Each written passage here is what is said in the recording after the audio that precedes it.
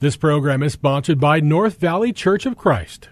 There's a message true and glad for the sinful and the sad. Ring it out, ring it out, ring it out, ring it out. It will give them courage new, it will help them to be true. Ring it out, ring it out, ring it out, ring it out, ring out. Good afternoon, folks, and welcome back to another episode of Redeeming the Time. I'm your host, Chris Macy, and I'm the minister here with the North Valley Church of Christ. And as always, I'm joined here in studio today with Chad Turnwald. He's a member here at North Valley. Hey, Chad, good to have you back. Good to be back, Chris. I'm surprised you came back. I didn't think you would, but you did. It was a tough decision, but I'm glad you did. Not really. And, of course, we have Sage back in studio, not in studio, but on his cell phone here with us. Hopefully, if the Lord blesses us with his presence every program, that would be great. He always has great insight. I like to hear his thoughts on these passages, and he's going to be helping us with Philippians. Thanks for coming back again, Sage. Good to be back with both of you. So last week, we didn't finish up the passage on Philippians 1 there. What was that? Verses 12 to 18. And I had cut us short by 1 minute. I don't know why. I thought we had to be finished by 26 minutes. It's 27 minutes for the radio program. So I cut us short by a minute there. And also, we were talking and discussing about this before the program started. We're going to, if we don't finish, which we probably won't finish today, chapter 1, verses 19 to 26, we'll end the program, the radio program, but we're going to keep recording, and we'll put the extra up on the website. So if you want to catch the rest of the story when we're done, and we probably won't get done on the 27 minutes, you can find it there. And of course, if you don't know where to go to find it, go to www.ndcoc.net and click on that radio mic, and you'll find today's program and all our past programs right there, and you can get that live there or recorded there. Okay, so I said last week we're going to let Sage take the reins on this last section here, and he is ready to pour forth his thoughts and great words of wisdom from the last section there in Philippians chapter 1, 12 to 18. Take it away, Sage. Well, Chris, I'm so excited to talk about this next portion of Scripture. It is something that obviously applies to us as preachers of the gospel, but it really applies to everybody in some kind of way. And I know that it's difficult when you're thinking about circumstances and how they affect our lives and ministry. And Paul just has so much good application for us here in verses 15 and following, continuing on into that next section where he starts to talk about other preachers during the first century. He really is focused on what I believe is the theme of chapter 1. When you look at the prevalent terms that are found here in chapter 1, you see that really there's this huge focus on the gospel. The word gospel is found 9 times in the book of Philippians, but it's found 6 times alone here in chapter 1. And Paul is focusing on the gospel, and he's talking about the Philippians' involvement in the gospel and how they were helping Paul preach and assisting him and their partnership with him there at the beginning of chapter 1. And then he continues on to start talking about how really the gospel can overcome our circumstances there in verse 12 and following. That's kind of what we focused on last week when we were talking about how there were certain things that were possibly going to be getting in the way of Paul's ministry. He was put in prison, and he was given these unfavorable circumstances. And he says in verse 12, "I want you to know, brothers, that what has happened to me has really served to advance the gospel." And what Paul is trying to get them to remember is that the gospel can overcome our circumstances. Now, I know that you both, Chad and Chris, you know that things have gotten away in your life. I know that we talked about some of that last week, but we know that those things can be so difficult to overcome. But I want us to focus on as we move forward that not only can the gospel help us, or not only can the gospel overcome our circumstances, but the gospel can overcome us as people. It can overcome our own flaws, because I believe that that's kind of what he transitions to here in verse 15 and following.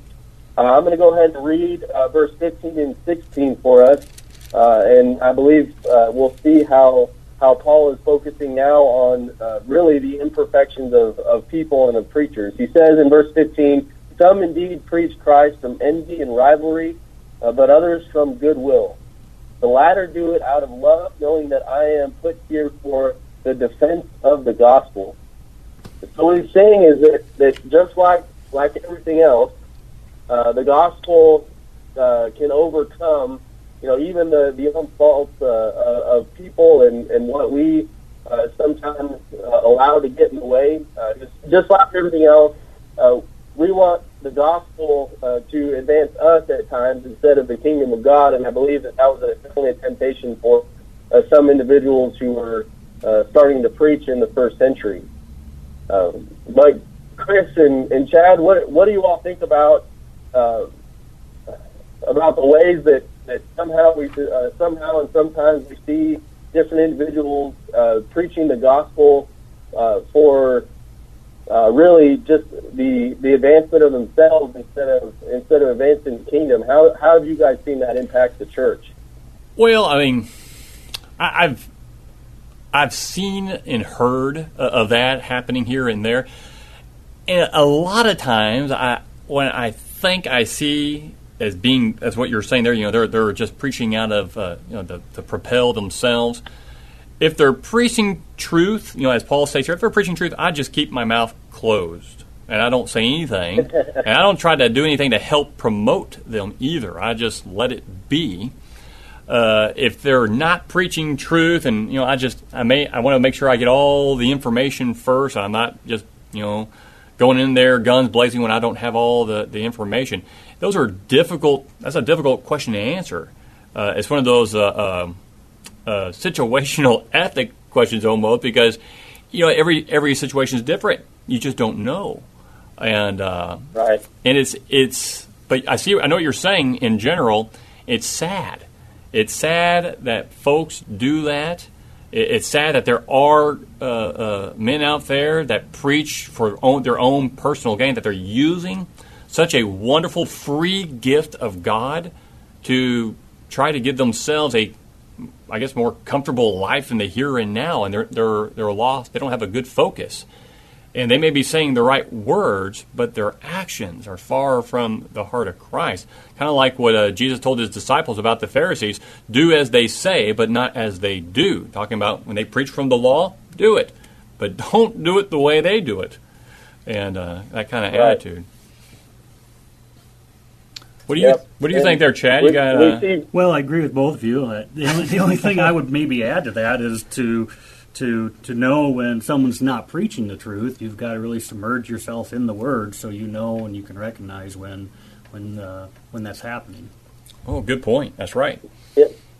And when Paul, what he's saying here is he's saying that it's not that their message is wrong. They're preaching the truth. What's wrong with what they're doing is their motivation, perhaps their attitude, even, and maybe even just their what it is that's driving them to preach the gospel. It's not to further the gospel. It's to further their own reputation, their own influence, maybe trying to gather followers of their own. And there's even some indication here that some are actually, as a matter of fact, probably jealous of Paul, because it says here in verse 17, he says, "The former proclaim Christ out of rivalry, not sincere, but thinking to afflict me in my imprisonment. What then? Only that in every way, whether in pretense or in truth, Christ is proclaimed, and in that I rejoice." So Paul definitely recognizes that the gospel can not only overcome our own circumstances, that God can use us no matter where we are in life, and whether we're in the highest mountains or in the lowest valleys, God can still use us in those circumstances, but also the gospel can overcome flawed men who are sometimes not preaching for the right reasons. Oh, absolutely. And when we think about that, that really should help us to realize how God is working in the world through His Word, and how the Word and the message will prevail, regardless of the fact that the messenger, the ones that God has commissioned to spread the gospel, are flawed and imperfect, and sometimes, like what we said, have the wrong motivation. Yeah, and I like what you were saying about the gospel overcoming our circumstances. I think that's what Paul is saying here. He's showing the Philippians, look, here is how you deal with these kind of circumstances in life. And in the case of these men who seem to be coming after me, well, are they preaching Christ? Great. I'm glad they do that. They're doing it out of pretense, but they're preaching Christ. And so in that, at least something, I can rejoice. Not in their motives, but definitely in their preaching. Good point. Thank you. Mm-hmm. Okay, well, you ready to move on, or you got some more you want to add in there for that passage? I think that's a good place to move on, Chris. All right, we're going to look at verses 19 to 26 now, as Paul has this transition there in verse 19. You see that word "for" there at the New American Standard. It's "gar" in the Greek. And that's a transitional word. And he says there, starting in verse 19, "For I know that this," that's going to be pointing back to what he's already written, "that this will turn out for my deliverance through your prayers and the provision of the Spirit of Jesus Christ, according to my earnest expectation and hope. And I will not be put to shame in anything, but that with all boldness Christ will even now, as always, be exalted in my body, whether by life or by death. For to me, to live is Christ, and to die is gain. But if I am to live on in the flesh, this will mean fruitful labor for me, and I do not know which to choose. But I am hard pressed from both directions, having the desire to depart and be with Christ, for that is very much better. Yet to remain on in the flesh is more necessary for your sake. Convinced of this, I know that I will remain and continue with you all for your progress and joy in the faith, so that your proud confidence in me may abound in Christ Jesus through my coming to you again. I have a story I want to share with you. It's about a young man's fiancée. She had broken off their engagement a couple of months prior to the wedding. And he received this letter I want to read to you. He received this from her about 2 or 3 months after she'd broken off the engagement. And it reads like this. Dearest Jimmy, no words could ever express the great unhappiness I've felt since breaking our engagement. Please say you'll take me back. No one could ever take your place in my heart, so please forgive me. I love you, I love you, I love you. Yours forever, Marie. Postscript. Congratulations on winning the state lottery. You believe in her motives there, Chad? You think she's being sincere? Not at all. Not at all. She said she loved him. She said she wanted him back. But it was fairly obvious it wasn't him that she wanted back. She was willing to love him because he had lots of money now, but once that money was gone, so would she. For her to live was the lottery. For her to live was the value of his wealth and the blessings that she thinks that would bring her. But she didn't really love him. And she didn't really want to live for him. Hers was a fair weather kind of love, right? As long as sunny outside, as long as things were nice, boy, she was there. But as soon as turbulence or trouble or difficulties and the storms of life roll in, she was going to be gone. Too often, I think we as Christians can respond to God in the same way. As long as God does what we ask, as long as He answers our prayers the way we want them answered, as long as life goes exactly the way we believe it ought to, then we'll live for Him. But if not, well... Now, do you think Paul was a fair-weather Christian? Obviously not. I mean, look at the letter here. Here he is imprisoned, and he's still going. He has other preachers out there preaching out of envy, and he still rejoices. He's still keeping on for the Lord. And so Paul, in this passage, is giving us a different look at Christianity. Not only is he under arrest, but there's that slight possibility that he might soon die. And he tells us there in verse 20, according to my earnest expectations and hope, that I will not be put to shame in anything, but that with all boldness Christ will even now, as always, be exalted in my body, whether by life or by death. So, Paul is going to consider what might become of him as he faces this trial before Caesar. The circumstances seem to point to a positive outcome. He expects, I think, to be released. In fact, you can see that in the tone of the letter.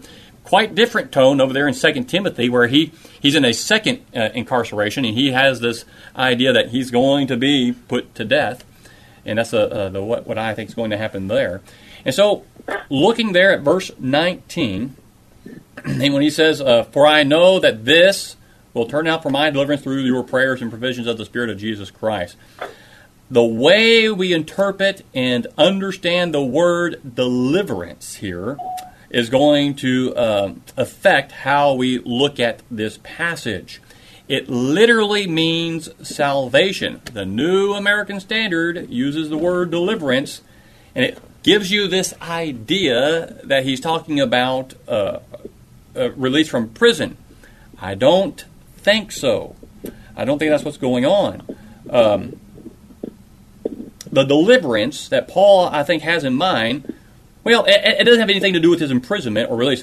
Some have suggested it refers to eternal salvation in heaven, but I think that he's quoting from Job.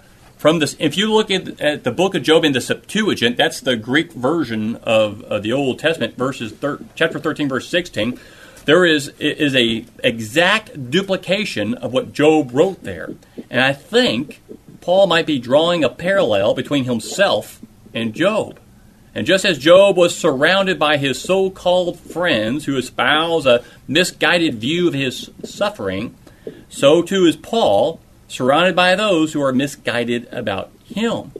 So I think it might be good to see here the idea of vindication. Job and Paul are saying the same things.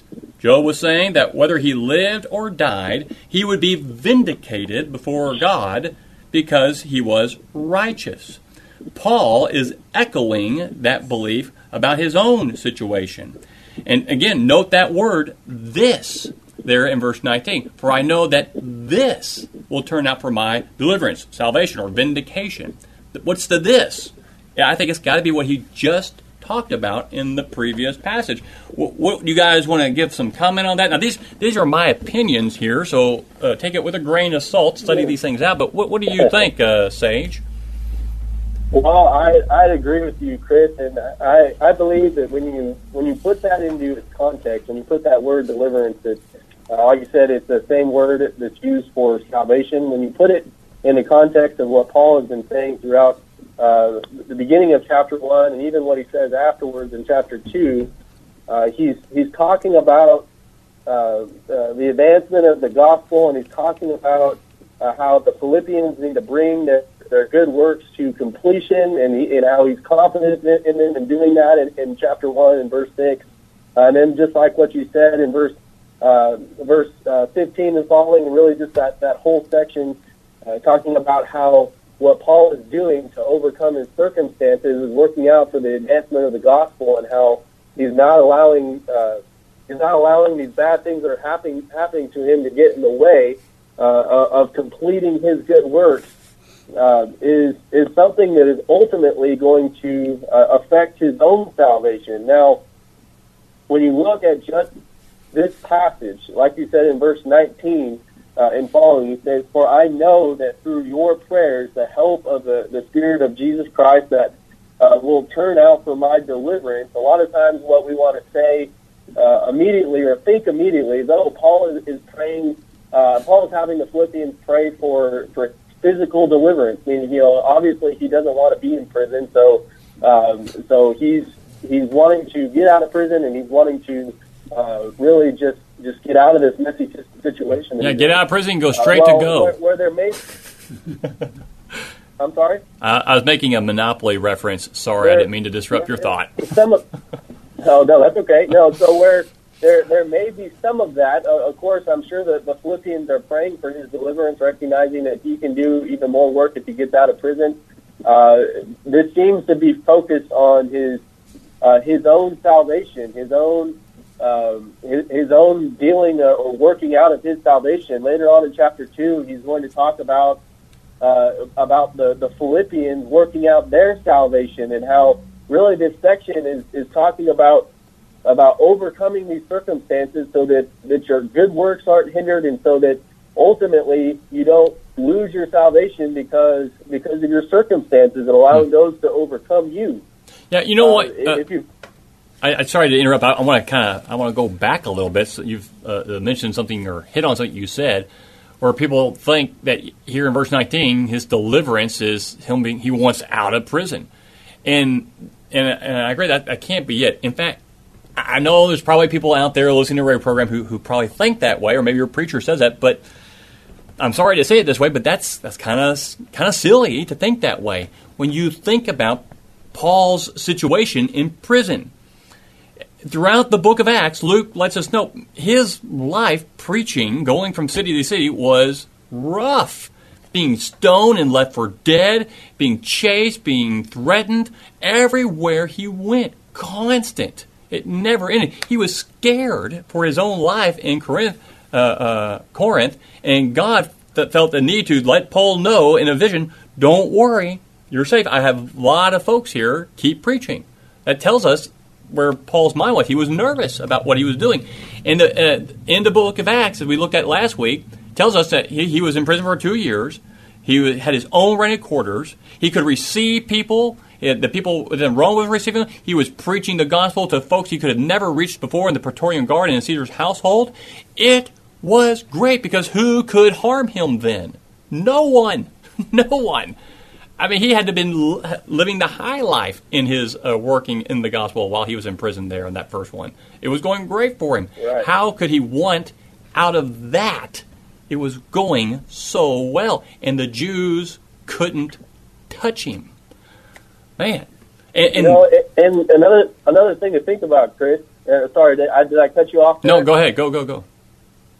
In Acts chapter 12, you see God deliver Peter out of prison. So it's one of those things that if God wanted Peter, or if God wanted Paul out of prison, couldn't God have gotten him out? Couldn't God have figured out some sort of way to break Paul out and to move on from there? Sometimes we get caught up thinking, okay, Paul wants out of prison, and which doesn't make any sense, like what you just explained. But God must want him out of prison, just like God wants me out of my turmoil, my unfavorable circumstance. When in fact that doesn't seem to be what God wants for Paul at all. No. We know what God's purpose is. You off there. Yeah, we know what God's purpose is. It's the Hebrew writer lets us know in Hebrews chapter 2, verse 10. God's purpose is to bring many sons to glory. And Paul kept doing that, even in prison. As long as you are working for the truth, working for the gospel, moving ahead, God, I think, will always ensure that we are in a position to further the gospel, to preach the word. And if we're being hindered to a point where we can't do it, He will see to it that we can keep on keeping on for Him. He will bless us in that way, I think. And so he was in a position, Paul, to continue working, and God left him there. He works all things for good. That's so true. And I want us, we're at 25 minutes, I want us to at least finish verse 19 before we end the radio program. And so, Paul, before I go forward, a real quick, Sage, what version of the Bible are you reading from? I'm reading from the ESV currently. ESV. All right, I'm using the New American Standard, so I will help you out in your readings there. I have that. No, I like having. I have the New American Standard Bible pulled up on my computer right now. So I like having the different translations there. So I'm glad you have that. So this vindication or deliverance, as New American Standard puts it, but I like vindication, was dependent upon two things here in verse 19. On the prayers of the Philippians, as he mentions your prayers, and the provision of the Spirit of Jesus Christ. But how would the prayers of the Philippians help Paul's vindication? Now, it's possible that Paul is thinking of the outcome of those prayers, the Father sending aid to him at the request of the Philippians. But Paul could be suggesting that it is the knowledge of these brothers praying on his behalf that will sustain him through during the trial, so that he will be encouraged to conduct himself appropriately. I think that's what's going on here with that. And I want you guys to feel free to comment on that, but let me get to the next part, and then we'll get to we'll get to the comments afterward. So if you want to know my thoughts for all you out there listening to the radio on the Spirit of Jesus Christ and everything else, you're going to have to go to our website, www.nvcoc.net. We're going to continue recording here, but we're going to have to close out the radio program as we're coming close to the time. So I hope you're enjoying the discussion. If you want to hear the rest of the story, click on that radio mic at www.nvcoc.net, and you'll find the second half of this program there. Thank you all out there listening to the radio, and God bless. Sending out to sweep away till shall dawn the better day. Ring it out, ring it out, ring it out, ring it out, till the sinful world be won for Jehovah's mighty Son. Ring it out, ring it out, ring it out. This program was sponsored by North Valley Church of Christ.